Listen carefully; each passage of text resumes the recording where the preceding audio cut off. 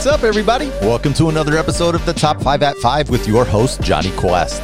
Today is Thursday, April 30th, last one of the month. Here's what you missed while you were binge watching all the things, even that Nicky Jam docu.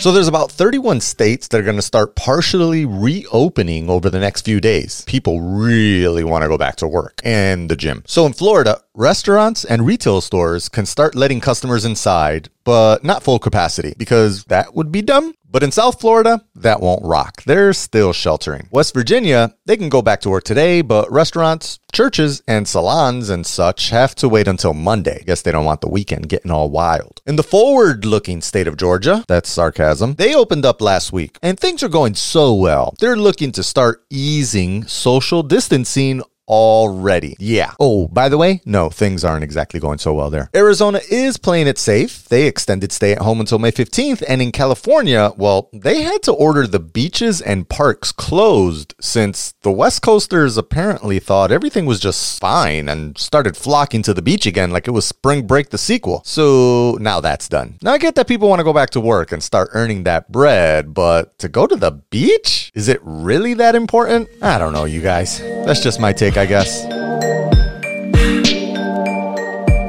Here we go. Back to pointing fingers again. Gotta make sure no one blames the blunder of this administration's failure to prepare on anyone but the Chinese. So the Trump crew is putting together a plan to punish China on, quote, multiple fronts for their part in the vid. From CNN, multiple sources inside the administration say there is an appetite to use various tools, including sanctions, canceling U.S. debt obligations, and drawing up new trade policies to make clear to China and to everyone else where they feel the responsibility lies. We have to get the economy going again. And we have to be careful about how we do this, said one administration official, but we will find ways to show the Chinese that their actions are completely reprehensible, end quote. Is it just me, or do those two statements sound contradictory? Like, how are you going to jumpstart the economy and kick China down at the same time? It definitely doesn't help that what was once a conspiracy theory, that the Rona escaped accidentally from a Wuhan lab, is now under serious investigation after intelligence services came under pressure from the Blanquito House. I am very confident that the Chinese Communist Party will pay a price for what they did here, certainly from the United States, Secretary of State Mike Pompeo said last week. So this will be interesting to watch, I guess. I have a feeling that the market isn't going to like that too much, but that's what we're here for now.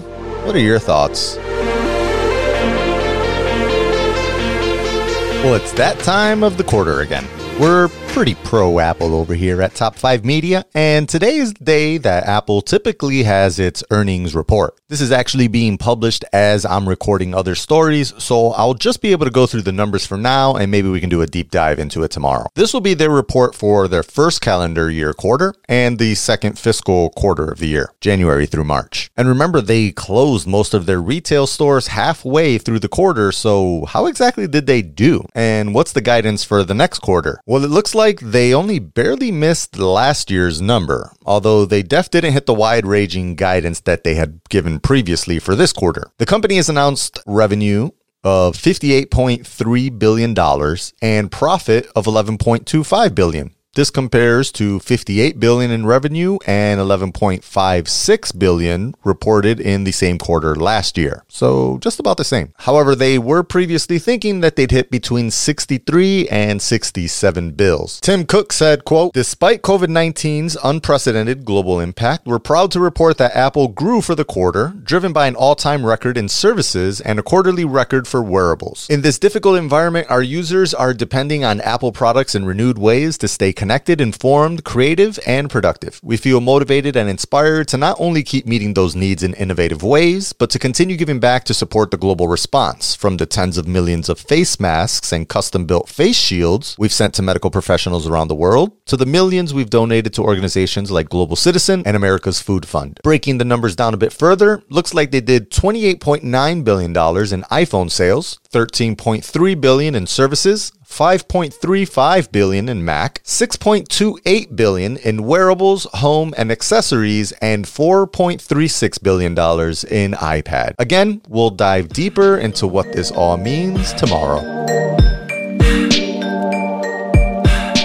Major League Baseball is back with another grand plan to restart and salvage what's left of the season. This time, instead of sending everyone to Arizona, they're considering splitting up the league into 3 regional divisions. It wouldn't be National versus American League anymore, but would put teams like the Mets and the Yankees and the Nationals in the same division. Dodgers, Astros, and Athletics in another. It's interesting to see how all 30 teams are split up this way, though. Now, they're also still considering doing all games in Arizona, or Arizona and Florida, or Arizona, Florida, and Texas. Either way, the Chicago Tribune says, quote, any plan is going to be contingent on baseball gaining access to test about 3,000 people on a regular basis. About 1,200 players, plus staff and broadcast personnel. Players would also likely need about 3 to 4 weeks of workouts before even opening day. It would also need medical approval and consent of federal, state, and local government, but I have a feeling that federal part won't be a problem. And of course, the players' union would have to sign off on playing without fans or something. I'm just still wondering how they're going to handle designated hitter. I mean, trust me, nobody wants to see a weak-ass pitcher hitting the ball anymore.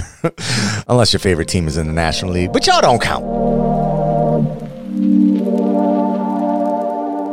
Do I always have to have a Zoom story? Feels like it lately. Anyway, they're seriously back in the news. I know. So real quick, last week they were out in the world popping tags and letting everyone know that they had over 300 million daily active users. And most people were like, what? And I was like, whoa. In fact, many just flat out didn't believe them. And it turns out, well, they had a good reason. Zoom quietly admitted to fudging those details today. They went back to their blog post where they were all hype about the number and they removed any mention of daily active users. Now, instead of 300 million daily active users, it says 300 million daily meeting participants. And that number, well, doesn't mean nearly as much. Quoting NextWeb, there's a big difference between daily active users and daily meeting participants. Unlike daily active users, daily meeting participants can be counted multiple times. This means the same daily active user can participate in multiple meetings during the same day and be counted as a separate daily meeting participant in each of those. So in reality, the number of actual daily active users is likely much, much lower, end quote. Now, I'd love to believe this was an honest mistake as well, but after everything we've seen them front about, I don't know. Don't get me wrong, 300 million is still a big number, but don't forget, Zoom is a public company and people trade off news like that. So I guess Zoom... Congratulations, you played yourself.